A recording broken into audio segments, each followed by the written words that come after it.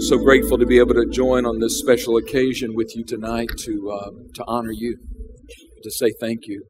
As I was just praying over the last several weeks about what the Lord wanted to do tonight, what I just felt from the heart of the Lord was, I just want to encourage tonight. I just want to encourage you. You know that encouragement is just like oxygen to your soul. Have you ever met anybody that is over-encouraged? They just said, enough, please, no more, no more, no more. No. I don't think I've ever met anybody like that. I don't think you can be overly encouraged. Amen? So just want to take a few moments tonight. I feel like the Lord has given me something prophetically just to speak over you as a church. But I just want to share with you a few words from Scripture and an encouraging word for you. If you have your Bibles, you can turn to this verse of Scripture. It's found in Philippians chapter 1. If you don't know this already, the letter that's written to the church at Philippi was written really from the context of Paul's favorite church.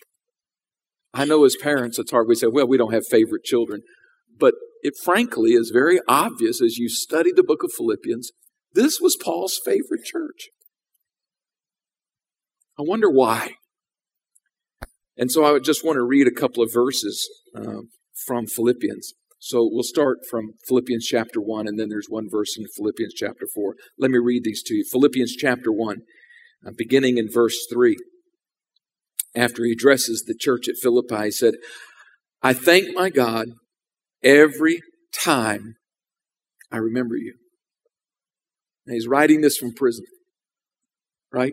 He's writing this letter from his prison cell. He's writing this and he's thinking about the people who made an impact at Philippi. He's thinking about the members and the leaders of that church. I thank God every time I remember you. In all my prayers for all of you, I always pray with joy. It's always with joy. Because of your partnership in the gospel from the very first day until now. He's speaking of the very first day that he met them and they began to gather together as a church. Being confident of this, that he who began a good work in you will carry it on to completion until the day of Christ Jesus. That's amazing verses of Scripture there, isn't it? It is right for me, goes on in verse 7 to say, it is right for me to feel this way about you, since I have you all right here in my heart. For whether I'm in chains or whether I'm defending and confirming the gospel, all of you share in God's grace with me. He said, you're my joy. That's the kind of thing you'd say to, your wife or your husband. Something you'd say to your kids. You're my joy. You're what really gives me joy in life. And then to wrap it up in chapter 4 and verse 1. He says, therefore, my brothers, for whom I love and long for, you are my joy and my crown. I can't think of higher praise to offer to a church. You're my joy, you're my crown, and that is how you should stand firm in the Lord, dear friends. And then in verse 15, he says, for moreover, as you Philippians know, in the early days of your acquaintance with the gospel, when I set out for Macedonia, not one church shared with me in the matter of giving and receiving, except you. I think you can pick up from the language of the book of Philippians that Paul was really deeply in love and indebted to this group of people, wasn't he? You say, what does it mean for church? I understand that say that you're my joy. I really think if I could speak on behalf of your pastor and the leadership here at this church, I can say, you represent their joy. You are their crown. You say, What's the deal with the crown? The crown just means that you make life worth living. You make their life worthwhile. It's a special phrase of recognition. You're my crown. And I think that's what God wants to encourage you with tonight. Bottom line, Paul was saying to this church, I think the Lord wants to say to you tonight, you are special. And tonight you're to be encouraged. The church simply could not exist without you. I learned a long time ago that the church doesn't need more members, it needs more ministers. Every single one of you, you're ministers.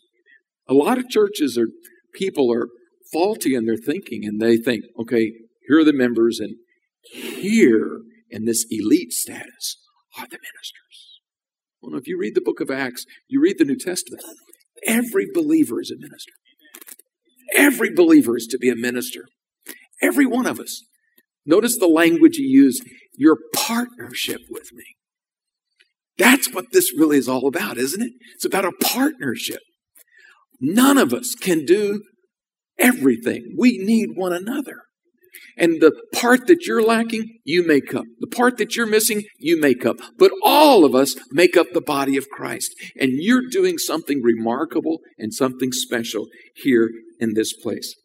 Did you know that in the average church in North America, only 15% of their people are involved and engaged in active ministry service?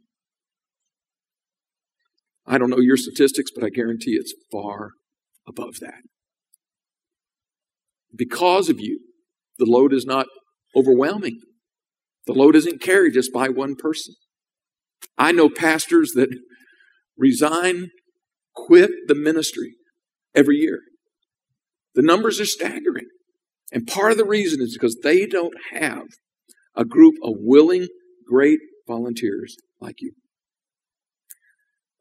By the way, your pastor has not said anything to me over the weekend at all about quitting, so I think he's good. He's good. May I just share with you, in keeping kind of with the theme for tonight, very quickly, before I just give you a word from the Lord. There's several different kinds of people that the church could not do without. Okay? Number one, the church simply cannot do without faithful volunteers. Faithfulness just might be the greatest attribute that we see in the New Testament. It is considered to be one of the queen virtues of the New Testament. All of us, I don't know about you, but what I really want to hear, what I want to hear when I see Jesus is that phrase taken from Matthew 25 that says what? Well done, my good and faithful servant. That's what it's all about. Whether you're an apostle or an evangelist or a doorkeeper or an usher or an offering counter or whatever you are, whatever role you're fulfilling, the real key is to be faithful. I've often wondered if Jesus Christ were to select and pick out, and I know things like this, we don't think about this, but if he were to pick out and give an award tonight for the most outstanding volunteer of 2015, who would it be? I don't have a clue, but what I do know is they'd be faithful. They would be faithful. That's what the Lord asks of us. Just be faithful. And so I think I just want to say congratulations and keep on being faithful. The second kind of people that the church could not do without, the church could not do without willing volunteers. The very fact that you're here tonight says you're one of those willing. You might say, well, what else would we be? Because some people function in positions and roles and responsibilities because they're coerced to do so. Because they feel pressure or they feel obligated. And that doesn't get God's attention.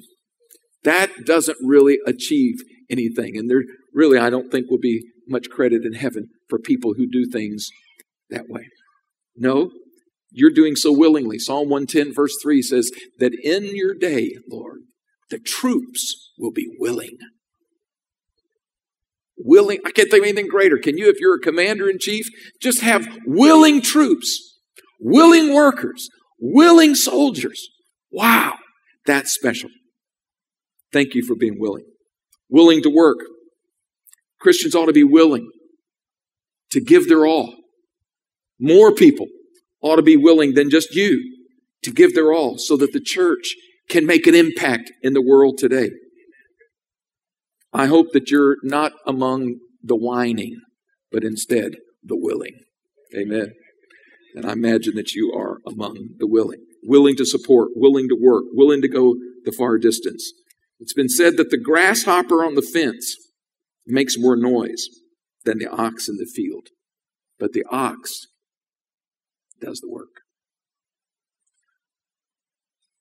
I've heard a lot of whining grasshoppers in my day, but it's the ox that do the work.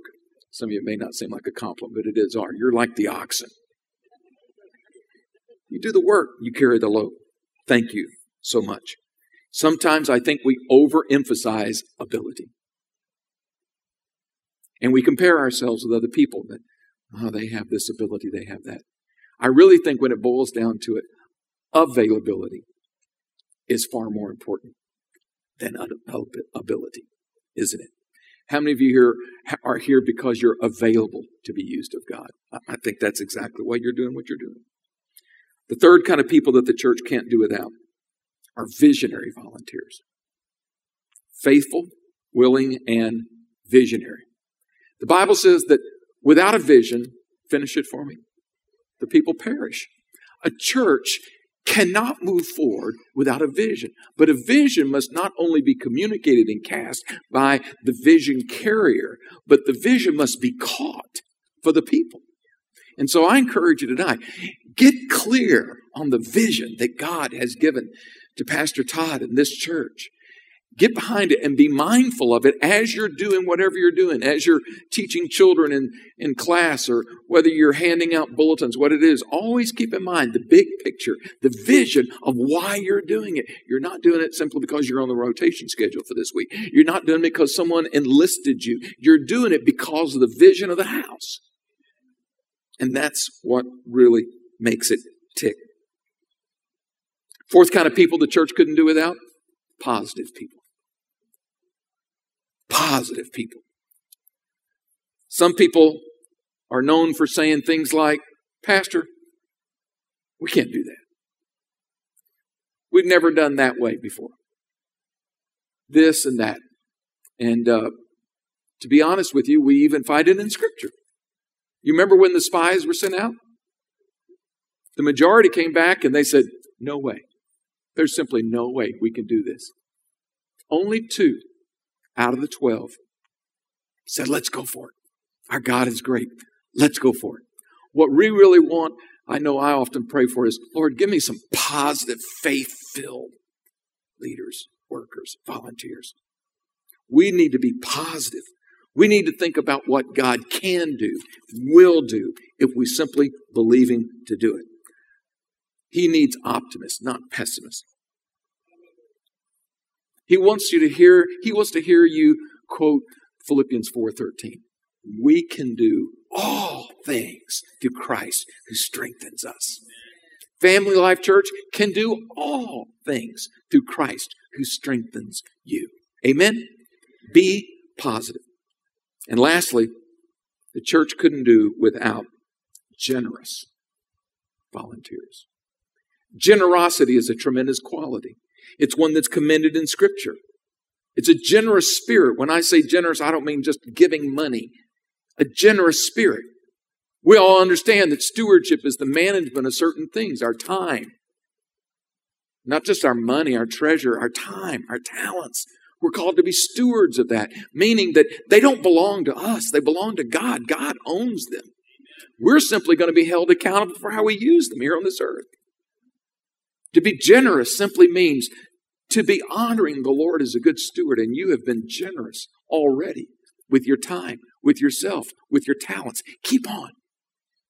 Keep on having that generous spirit. Recently I heard that Rick Warren said this on a TV news broadcast. He said, we must measure a man's generosity by what he has left over, not what he has. you really think about the way God measures generosity, it's not how much you're giving of your time or your money or what. It's really what's left over. Isn't that what we see in the Gospels? Warren said, it's not a sin to be rich. It's just a sin to die rich.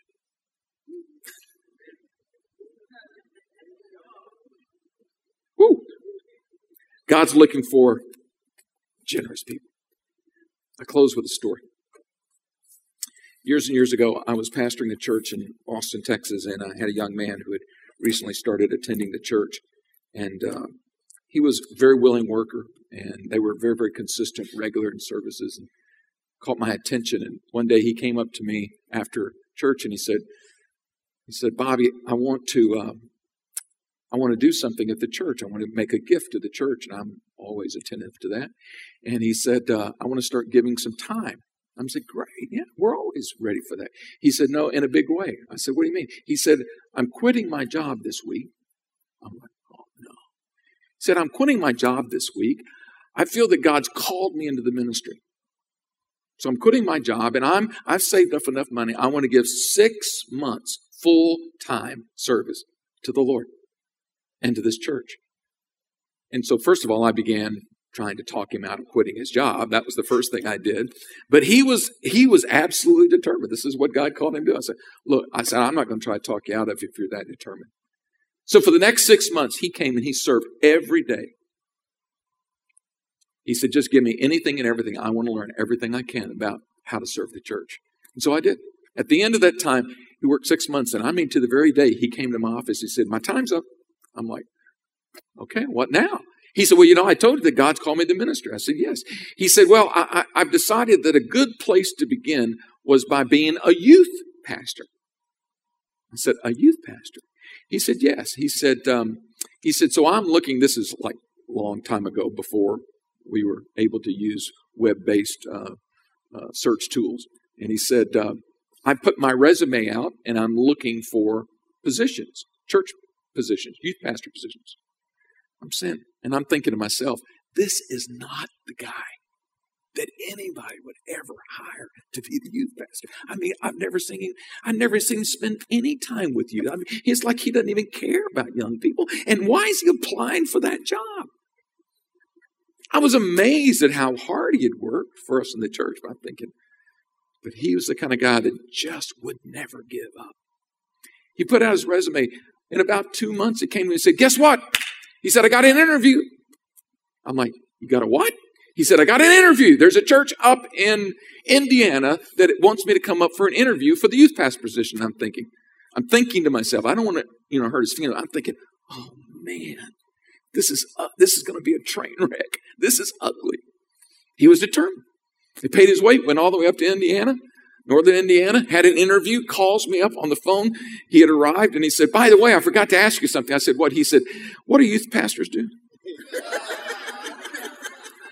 He's taking notes, He wanted to be prepared for his interview. Taking notes. I'm thinking, oh, this is not good. He calls me up in a couple of days and said, guess what? I said, what? He said, got the job. I'm thinking someone needs to examine that pastor's head to hire this guy to be their youth pastor. He went, took the position, served there for 4 years as a youth pastor, got a promotion to be an associate pastor, calls me up and says, I've got a new responsibility. I've got some more assignments. Tell me how to do this. So I'm literally coaching the guy on his job long distance, right? So he's been serving at that church for about 6-7 years. He's on a trip to Israel. He's on the way back from Israel. And he calls me up when he arrives back in the U.S. And he said, Pastor, listen, I had a vision from God on the flight back from Israel. I said, really? He said, yeah. I said, I'm a little scared to ask, but go ahead and tell me. He said, God's calling me to be a missionary to Russia. Said, first of all, a missionary? Secondly, to Russia? You're kidding me. He said, no. I'm like, how do you argue with a vision, right? It's like, you can't argue with God, right? So I said, look, I'm concerned about this, being real practical. And he said, all right, thank you for the help, but I got to get ready to go to Russia. The guy moves to Russia, He moves to a rural area outside of St. Petersburg. And he just begins to evangelize. He just begins to share the gospel. He didn't know the language, so he hires an interpreter to go everywhere he went, sharing Jesus. So in a couple of months, I get another phone call, this time all the way from Russia. I need help. I'm like, yeah, I'm sure you do. I said, what do you need help doing? He said, we've won about 400 people to Jesus. Now we have to start churches. How do you start a church? This guy's relentless. There's more to the story, but time won't allow. He stayed there for 7 years. He planted over 20 churches, 2 Bible training centers. Still to this day is doing ministry in and out of Russia, taking teams all over that nation. Moved back to the States. He called me one more time and he said, I'm moving back to America. I said, to do what? He said, I don't know, but the Lord told me I'm finished in Russia for right now. By this point, I'm a little slow, but by this point, I'm living in Virginia Beach and I have a church with a growing church and growing staff. I hired him on my staff. I didn't even send him a position description. I just hired him on the spot. I said, listen, all I know is one thing. You are so faithful. I mean, to be honest with you, he's a little wonky. You know what I'm saying? He's really, you're not sure he's the sharpest knife in the drawer, but he was faithful. God honors a faithful worker. Amen? And now he's a close friend too, by the way. Can we pray together? I just want the Lord to breathe oxygen into your soul tonight. I just want you to be filled tonight with the freshness of God's presence. Hallelujah. Holy Spirit, just come and breathe into us renewed energy. The first thing I felt impressed from the Lord to do is I want to pray for those of you who are here tonight. Your family. We can be honest with one another. I felt like the Lord said there's some that are here tonight that are fatigued, just worn out. Maybe it's just life in general. Maybe it's other situations. Or frankly, maybe it's the ministry, the work of the ministry, and you're just flat exhausted. I really feel, if you're courageous enough, I'd like to pray for you. And if you're here tonight, there's no judgment, no prejudgment about that. We've all been there. Would you just stand to your feet right now? Just allow the Holy Spirit to surge tonight through you with freshness.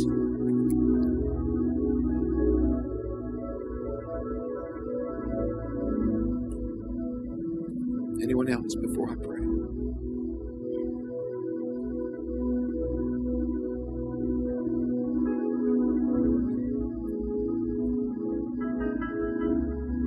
The Bible challenges us that we're going to reap what we sow and that we shouldn't give it up. The Bible tells us not to faint. Continue to do well. Maybe if there's someone standing right close to you, you can just reach out your hand to them and pray for them as I do. Holy Spirit, come right now. Breathe fresh upon these individuals tonight who honestly, transparently say, I'm just worn out. I'm worn down. Lord, we know that in a moment, in a flash, you can rejuvenate us. You can renew us from the inside. Holy Spirit, quicken these individuals with a fresh dose of energy. Lord, renew their strength as they wait upon you. Let them leave here tonight like leaping calves, leaping out of the stall. Let them fly out like eagle's wings. Breathe upon them tonight, we pray in Jesus' name. Hallelujah. Amen. You can be seated. I just want you to be still and wait upon the Lord. I'm just going to share this prophetic message that I believe is relevant for you and for this church.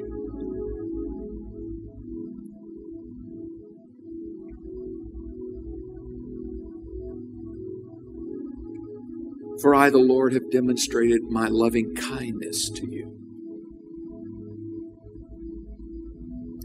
And because of your willingness and your cooperation,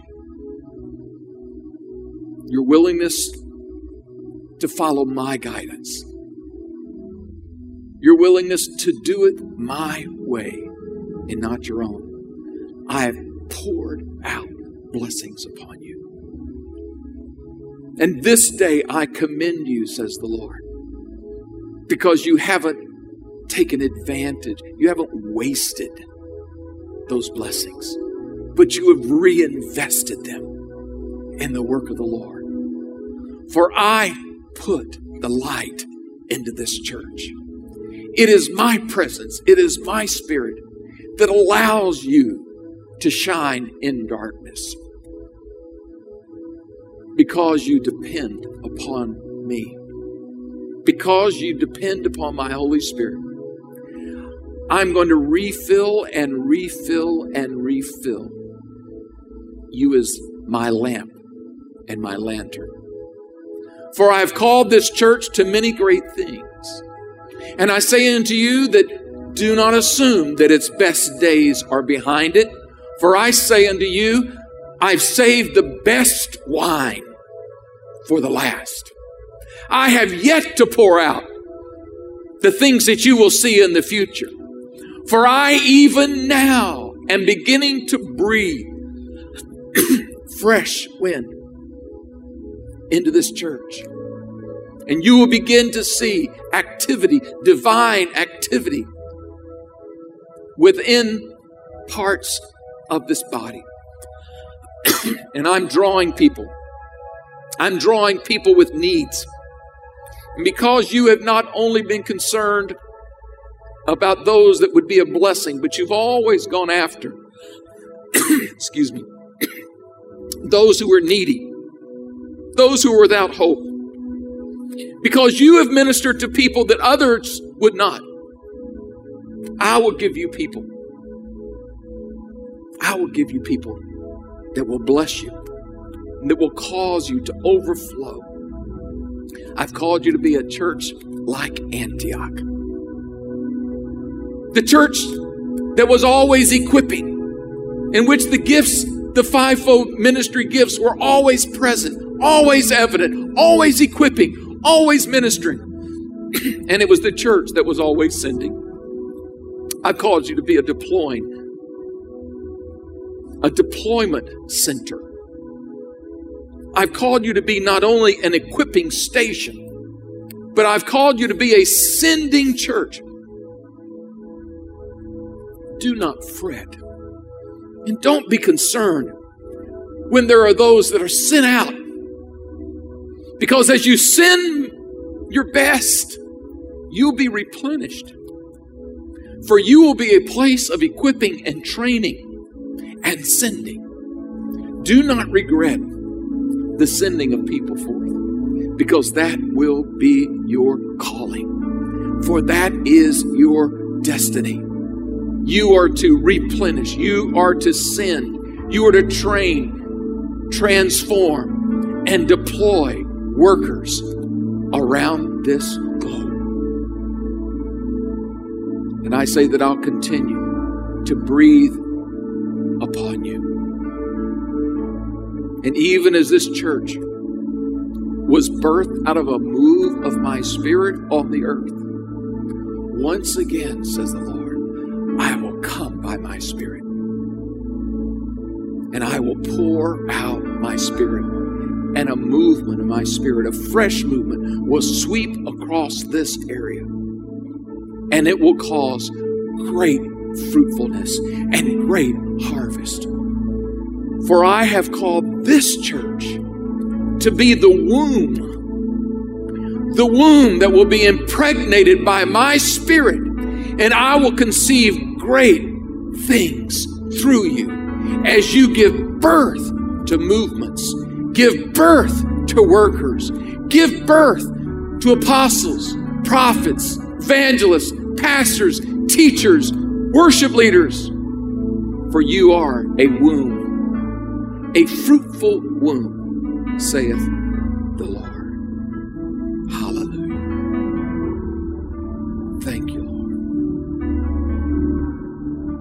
We receive that tonight. Let your people receive and be encouraged tonight. Thank you for allowing us to hear from heaven.